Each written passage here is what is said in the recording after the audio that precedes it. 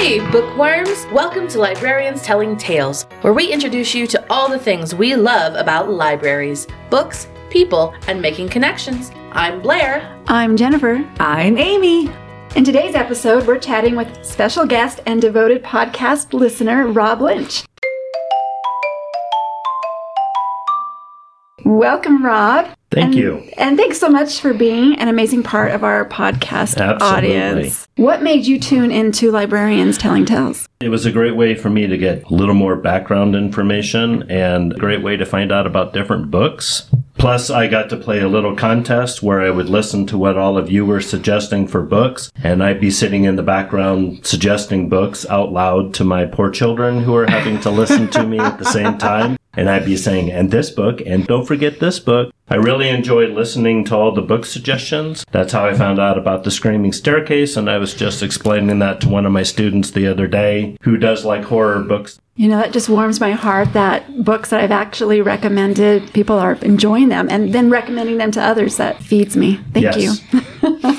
You said, too, you were hoping for more background about... Well, just, we only see the front of the library when we come in. We don't really have an idea of what's going on in the background. You can look through the windows where the sorter is and kind of see the stuff that's sitting on the cart getting ready to come out. So it was fun to get a peek behind the curtain. Plus, mainly coming with my children, for most of the children's stuff, I didn't really have an appreciation for all the other things that are going on at the library. So the podcast is a great way for me to listen because that's what I do while I do dishes at night or cook dinner or make up the shopping list or make everybody's lunches in the morning. It's just a great way for me to take in wonderful information.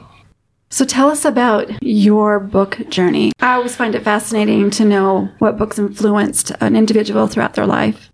So when I was really young, I really enjoyed reading. I grew up in a house where we had an actual library, not a separate room. I didn't grow up in a mansion, but we had shelves that my dad's dad had helped them to build into the living room. So we had books. We had the Encyclopedia Britannica, the whole entire green and beige set sitting there. We had all the books that he liked to read, and then we had little stacks of our books sitting on the bottom shelves. And when I got into 6th, 7th, and 8th grade and found the Hardy Boys, I read every single one of those. And then I started reading Encyclopedia Brown, which were fun because they had what happened at the end and how they figured it out. And I still remember there was a little thing about an egg and how you can't get it to stand up unless it's been hard-boiled. I don't remember the rest of the story, but I remember that little piece. And then my dad had the original James Bond Ian Fleming books in paperback. My brother and I read those into oblivion. They were literally falling apart because they were the little 30-cent books or something from my dad going in and out of airports because he traveled a whole bunch. So we always kind of read the James Bond books and watched him fly off in airplanes.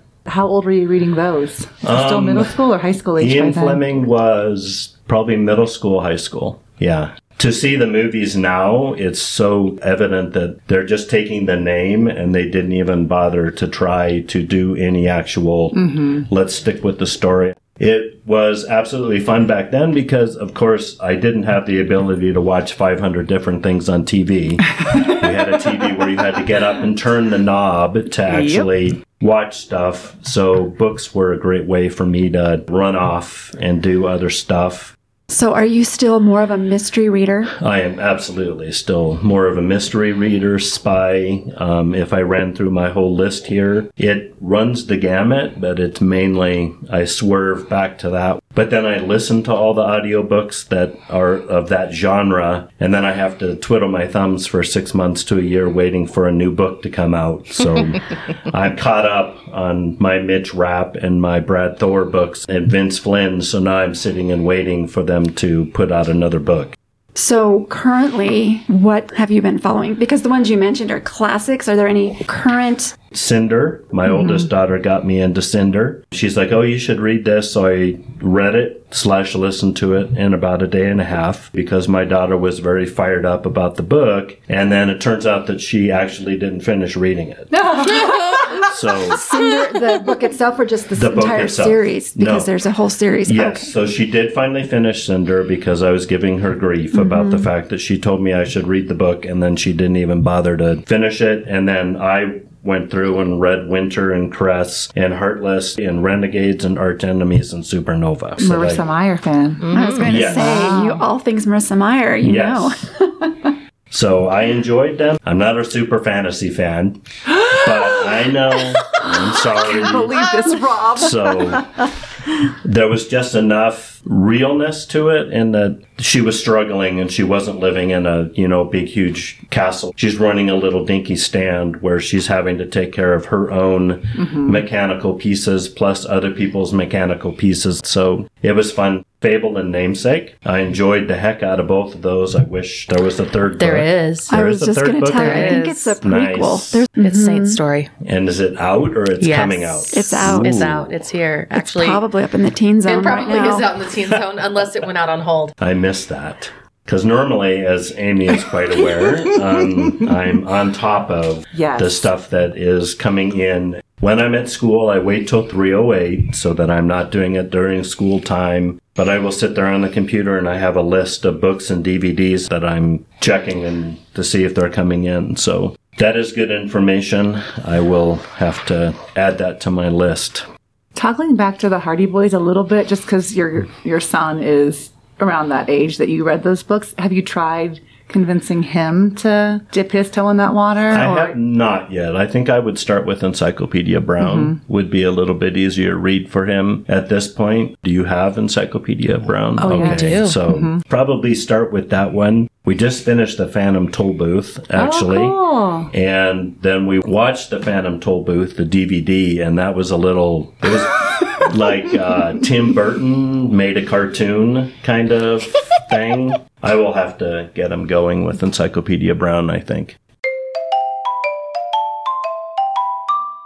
So, Rob, do you read aloud with your kids still, or is that something you did in the past? In the past, it seems like that's all I did. Pre-kids, Deb and I would read the Harry Potter series all the way through, and she got the book until 12 o'clock at night, and then I would come in and take it out of her hands. And I would get it from 12 o'clock at night until 6 o'clock in the morning. And then I would be that typical guy who's ahead of you in the story and sit there at the table looking across at her and saying, you want to know what happens? Do you want to know what happens? Do you want to know what happens? So she would do her best to try to get caught up to where I was so that she didn't have to listen to that anymore. When we brought Haley into our household, we did 5 to 7 books a night and really ran the gamut of the different stuff that we read to her. We tried to include some stuff about adoption and that sort of thing so that she wasn't looking at it as something that was a stigma, but as something that was important. The Napping House, I can almost do from memory. The Big Hungry Bear and the Little Mouse and the Red Ripe Strawberry. In our house, the Big Hungry Bear only has 3 legs because he goes boom, boom, boom. We go boom, boom, boom, boom, which is 4 legs. We did The Deep Blue Sea. Love that book because you can see the progression as you go from page to page and you're widening out or moving in depending on what you're doing with the story. We did The Snowy Day, which ironically we never seemed to read The Snowy Day on a day where there was actually snow. So we would read The Snowy Day during the summer. My kids really enjoyed Officer Buckle and Gloria. Oh, yes. Especially watching the dog in the background because initially I think when you're reading through the story they don't really comprehend that Gloria is doing all this stuff in the background because my son, his eyesight and eye line was on what the police officer was attempting to do, not what the dog was doing in the background, so he had fun figuring that out. And then, of course, The Grinch, because my last name is Lynch. Every year in December, the kids get to call me Mr. Grinch at school instead of Mr. Lynch, because it's probably going to happen anyway. So we might as well lean into it. Just own it. And just kind of let it happen. So I bring my copy of The Grinch, stick it up on my whiteboard so the kids can see it. Enjoyed the heck out of Pinkalicious. Read every single one of those. Please elaborate. So That was mainly for the girls, we thought. But Erin ended up loving Pinkalicious just as much as the girls did. And we enjoyed her inability to kind of comprehend that she was putting herself into situations that she wasn't going to be able to think her way or act her way out of. My kids would start to pick up on she shouldn't be doing that or whatever. And so they enjoyed those things. The Click Clack Moo series make different kind of moo sounds and different, long moos and short moos, and talking about how in the world are the ducks typing with feathers on their wings and are they using their beak? So all kinds of speculation because we didn't know. Do you so feel that like was fun. Sharing those stories helped with your kiddos' negotiation skills? Because I've observed at checkout that there is negotiation that happens sometimes. Oh, there's definitely negotiations. No more milk unless you give us the blankets.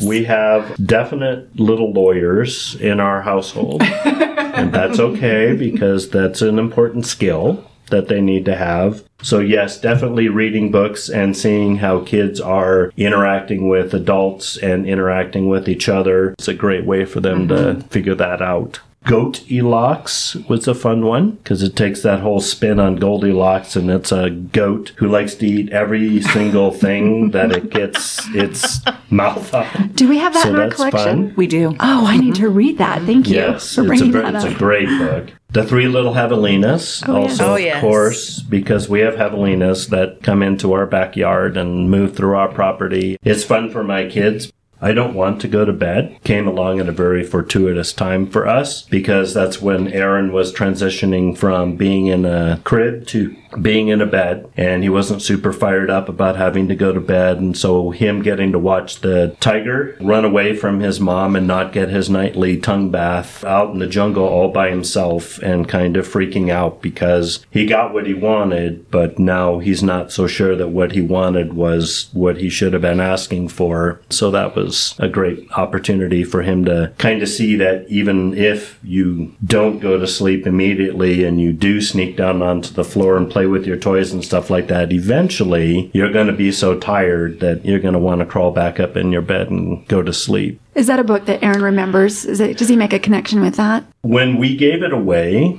to another family because they had two small children, that was one of the tougher ones to pull.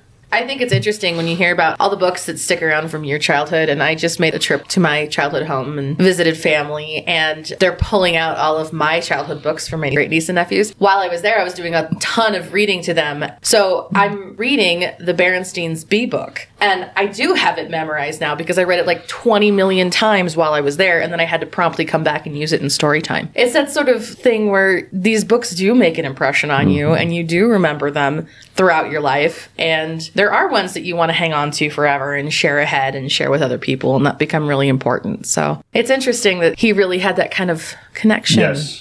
One book, though, that my kids really enjoyed that we couldn't really relate to because we don't have to have snowsuits here is Thomas's Snowsuit. Hilarious book, especially when he wrestles it away from the teacher and the principal, and the teacher and the principal end up in each other's clothing, and Thomas is still standing there not in his snowsuit. So they really enjoyed that one. And I can't mention books without doing Stephanie's Ponytail, where it moves around on her head from day to day, and everybody at the school starts to copy where she's wearing her ponytail. And she finally gets fed up with them, and spoiler alert, she tells everybody she's going to come to school the next day with no hair. So everybody goes home at night and shaves their head, and she shows up at school the next day with her ponytail, and everybody else is bald. That and The Flea Sneeze. I can't also forget to mention that book. It's a little flea that's sitting on a pig, and the flea wakes the pig up, and then the pig wakes up somebody else, and that wakes up somebody else in the barn, and it's like popcorn waking up, and everybody finally settles back down again, and somebody gives a Kleenex to the flea. We had a book and we couldn't come up with what the title was between my wife and I and all three kids. And it's going to sound weird that we loved the book, but we can't remember what the title was. But it was a board book where there was the story, but there weren't any words. So you had to come up with what was happening. we would initially make up a story for them, and then they would be responsible for like a page. So they had a great opportunity to get that language and stuff going and listen to what the other person is saying and then carry that forward, which is not a skill that a lot of kids have because they are so used to having the information given to them. I love that your family did that together. It's such a plug for wordless books and how much you can do with them and the imagination. So thank you for sharing that. Yes, absolutely. I wish we could remember the title of the book.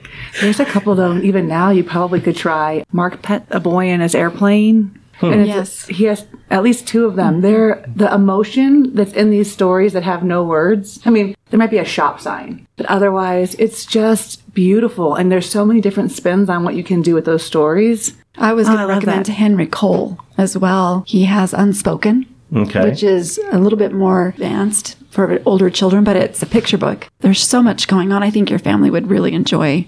Cool. Also, Paper Bag Princess did course. come up Yes. in the last podcast. And we Yes, love because I'm a Robert that Munch one. stan. I Yes. love him. Love that book, especially the empowerment that the princess gets when she's out of her dress and she's out of her element and she's just wandering around and realizing what a complete doofus the supposed soon-to-be husband. It's satisfying that it has a happy ending, but it's not the happy ending where the girl feels the need to hook up with a guy to feel fulfilled. And that's a picture book. Yes. There's just so much Yep. power and such a great message Yep. in a picture book. Should we talk about what's on your nightstand right now? On my nightstand right now, actually, I'm listening to The Magician by Saul Stein. And that was a book that I read it when I was in high school, I think. Apparently, it had a lot more controversy to it than I realized at the time that I was reading it. Because I knew books like Catcher in the Rye, and those are a little bit more mainstream banned book. I just picked The Magician up at the library at my high school one day and started reading it. And it was a fantastic book because it subverts what you expect to have happen at the end. It's a boy who gets attacked by a bully at a school, and it seems pretty straightforward. The dad was there. The dad was also attacked. The kid had his hands around the throat when somebody witnessed that it had happened. So it seems very straightforward that the kid's going to get, arrested and charged and probably go to jail. But the lawyer ends up getting him off. In the meantime, the boy's kind of anticipating that the attacker is going to get off. So he starts going and taking self-defense classes. So the kid gets off and confronts him on the street in front of his house. And the kid, he hits him in the nose, which is supposed to send a bone up into your brain and kill you. So the bully ends up dying. And the mom runs back into the house, picks up the phone, and calls the lawyer that the bully had used. And that's the end of the book. Oh, wow. I am not familiar with this book. Me neither. It was and that's amazing. But unfortunately, it does have cursing and stuff like that in it. And it has some other things that had it temporarily on banned book lists. And it was going to be made into a movie, and then they decided not to make it into a movie because it had so many undertones of other things that were going on, like real life, what's happening to kids in high school, not the bobby socks and big skirts. My sister reminded me of that book. She's like, hey, you remember that book, The Magician, that you told me I should read when we were in high school? And I'm like, oh, yeah. I looked it up, and it was available on Overdrive, so now I'm listening to it. And with stories, there's that nostalgic story that you remember, and then there's what the story really is. And so I'm kind of like, wow, I read this in high school when I'm listening. The one book I would love to find on Overdrive is Tunnel in the Sky by Robert Heinlein. I read that one in high school also, and the high school students at the end of their school year have to go to another planet and survive on that planet as part of their graduation process. And you have the opportunity to carry weapons with you if you want to, or you can just go with a backpack of food and water and hope for the best. And promptly the machine that transports them to the other planet breaks down. So it's a little bit like Lord of the Flies, because there's all these high school students who are now vying for supremacy and trying to figure out who's going to be in charge. I would love to have somebody do that book. I keep looking. I just finished listening to The Hate You Give. I'm waiting for Scythe. My daughter is also waiting for Scythe to show up in Audiobook? an Overdrive book. It is available on CD, but it's not available on Overdrive. I was just at a professional development training in Flagstaff, and we were talking about maker spaces at our schools, and one of the books that came up is Wild Robot. Oh, and yes. Wild Robot Escapes. And That audiobook is fantastic. Oh, it is phenomenal. I also just finished listening to Bossy Pants, so I do depart from fiction and go with that. So that was Tina Fey. I've listened to that book probably 4 times now, so it's like once a year. I'll throw it back into my Overdrive and listen to it like it's old comfy socks. Ironically, I don't have anything sitting on my nightstand that is a book. It's all sitting here in my pocket because it's all the audiobooks that I listen to. But I did grow up with a dad who would have a stack of like 8 full-size hardback books. And he would just come in and he'd reach into the stack and just pull one out. Take out the bookmark, go back 2 pages, refresh his memory, and then continue on. So that was my role model when I was growing up. I still couldn't pull off the 8 different stories at a time thing. I'm more of a 1 story at a time, get it done all the way to the end. So my wife listened to, I think, The Goldfinch, which is 32 hours long, which was grueling for her to do. It's a monster. It is a big, thick book. And I listened to The Expanse. By comparison, if you stack them up, The Expanse, I think each one of the books was about 24 hours long. Of listening. But it was much more realistic science fiction, especially the part where they would be approaching a planet and need to slow down, that it wasn't just coming to a stop like you see on Star Trek and Star Wars. So it was fantastic. I know sci-fi is not your thing, but it was, sorry. Not one word. I did read Station 11. Enjoyed that. I have a question, though. Do you ever stop reading? Because you read a lot and listen to a lot of books. Is there a point where you'll say, not for me, not going to keep reading this or listening to it anymore? I actually listened to that podcast where you all admitted what your threshold level is for putting up with the book, and mine's an hour. If you don't get me in an hour, I'm not listening to the rest of the book. That happens routinely, not a bunch, and I will sometimes go back. Maybe I wasn't in the right place. Maybe I needed a little bit more time with this book. Maybe I needed to not listen to it at 1.25 and slow it down to 1 and actually give the story a chance to breathe. You had all also shared how many books you had read in the course of a calendar year with your Goodreads list. And I went back through and counted, let's go head to head with these 3 ladies and see. I had 163 audiobooks that I listened to in a year. That's awesome. And The Expanse was some of those books. Oh, yeah, that makes a huge difference when you're doing the incredible volume. Oh, yeah. Yeah. When you are DNFing a book, though, for an hour of listening, do you find yourself in the first 5 minutes of like a really bad narrator just saying like bye? Or are you more on content? I'm trying to separate myself away. Like Douglas Adams used to do the Cat Who series. And then George Guidall took over. And so that was a adjustment, but I still enjoy the stories enough that I could overlook who was narrating it to me. And now George Guidall has gone out to other books. I also enjoy Scott Brick. I don't get books based on him narrating stuff, but I really enjoy listening to him tell a story.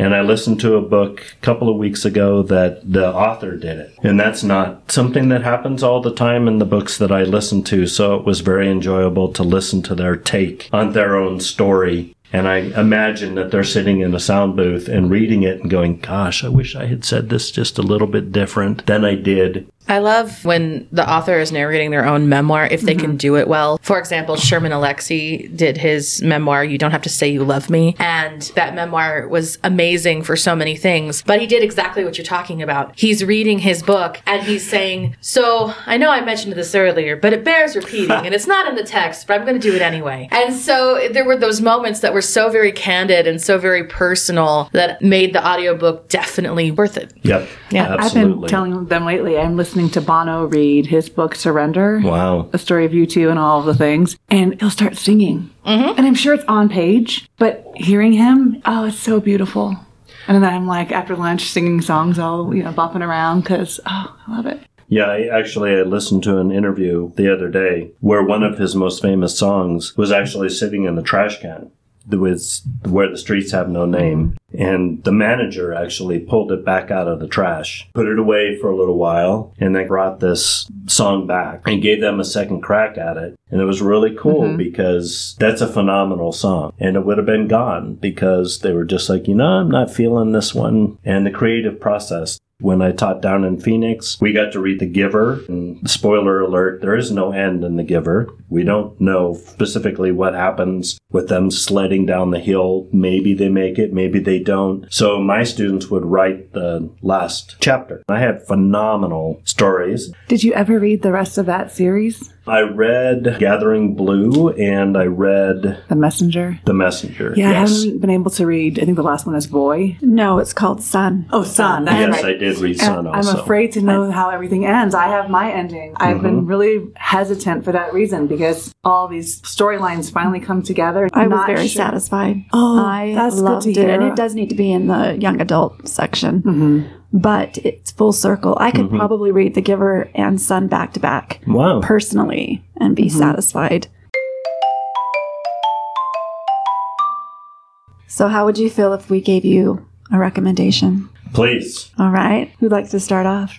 I have a classic. When you were talking earlier, you were talking about book you remember reading, when you're talking about The Magician and all of those books, it brought home to me that I keep going back to because it feels so contemporary at the same time that it is a classic. And it is Germinal by Emile Zola. And I don't know if you have read it. I have not even heard of it. It's amazing, but it takes place in the French countryside right before the Industrial Revolution. So everybody is still mining for coal in pit mines with horses, steam, and manual powered elevators, and how dangerous it is, and the company towns. And it is so referential to The Jungle by Sinclair. And so there are so many things in that book that feel so contemporary. I actually have three. They're all very different. I'll give really fast. The Detective's Assistant by Kate Hannigan, and I think I've read that one. Have you? But Her aunt is the first female Pinkerton detective. Okay, so you read that one. The next one, I'm like a third of the way through, and it is phenomenal, but it speaks to what you talked about with your family and sharing pictures and having stories. It's called Smart by Amy Herman, and there's a young reader's edition, but it's all about visual literacy and how training your eyes to see more than what's right there and to look more broadly and to think about things as you see them. It really strengthens and empowers your brain. And then the third one is Prey by Michael Crichton. I have actually read all the Michael Crichton books. That nanobody thing, that technology piece, and things coming up, trying to take over. Yes, it isn't. Michael Crichton is so prescient in some of his stuff. There's lots of logic leaps, but there's also the underlying science behind it. Thank you. Cool. Before I recommend my book, I wanted to ask you, over the course of listening to our podcast, did you get a sense of what each of our genres or loves? Well, you are not science fiction. You weren't sure when I told you about The Maid. You kind of looked at me like, okay, I'll listen to you, but I'm not too sure. So I'm going to go diagonally across the table and go fantasy and YA. For Blair. For Blair, yes. So you're more the Screaming Staircase, but you're YA also with a lean towards wanting to have the kids to read fulfilling books, not just fluff. So like I've never heard you suggest Twilight to anybody. But I was but a closet Twilighter. There's a little more meat on that one. Yeah. Amy, I think, is all over the place. I know she does sci-fi and other stuff. Yes. Okay. Yep. Was I right or? Yeah. Well, I love. But you missed a component. You missed a really Very, very key component. very key component. Let's say it together, Amy. We ready? Yeah, 1, 2, 3. Historical fiction. That's my jam. And her almost, I can't not recommend this author all the time. Ready? Ruta Sepetys. That would be, I would probably recommend more of an author to you. I'd recommend Sharon Cameron and Ruta Sepetys. But what I want to recommend to you is something I recently reread with Teen Book Club, and it's Airman by Owen Colfer. Have you read that? Is that the guy who did Artemis Fowl? Indeed Yes. it is. And he's more known for Artemis Fowl. But this is a historical adventure. So I think it might speak to your James Bond heart. Okay. So it takes place in the age of flight back in the 1870s and 1890s in a fictional place called the Saltese Islands, just off the coast of Ireland. And this young boy, he was actually born in an air balloon, and he overhears a plot to murder the king. But then he's framed for it, and he's put away in this prison down deep in a cave. Over time, he gets these pieces while he's in prison and creates a flying contraption so he can flee. Wow. It's historical because of the time setting, but it's also exciting and adventurous because of what he does and how he escapes. And all of the teens really enjoyed it. Very cool. So if you liked Artemis Fowl, if you I like that, definitely enjoyed and he's Artemis a good Fowl. writer, right? Yeah. I'd highly recommend Airman by Owen Colfer. Thank you. Okay, one more. The sci-fi reader, I'm assuming you may have read Blake Crouch. I have read some Blake Crouch. Recursion.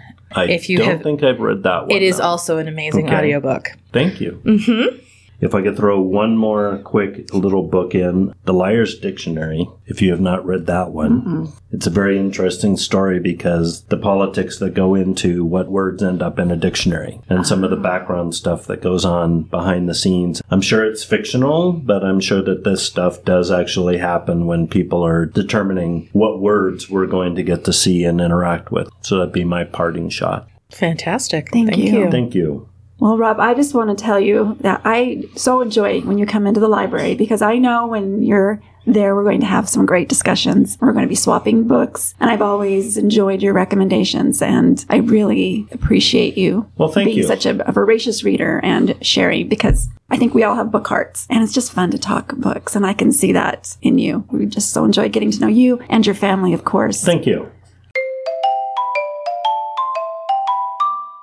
We hope this episode inspires you to read and recommend books with your family and friends. Listeners, we want to thank you so much for joining us today and throughout our podcast journey. We are going on hiatus here at Librarians Telling Tales as we get ready to start Summer Reading 2023, all together now at Prescott Public Library. Please remember you can always go back and listen to our past episodes from season 1 and 2, as well as access our book list from today's episode and past episodes through the link on our podcast bio. We'd like to thank our listeners for supporting this podcast. We would also like to thank the City of Prescott, Friends of the Prescott Public Library, and all our fabulous co-workers at Prescott Public Library. Don't forget to stop by Prescott Public Library to get our recommendations in person and participate in all the fun things your library has to offer. We'll see you there.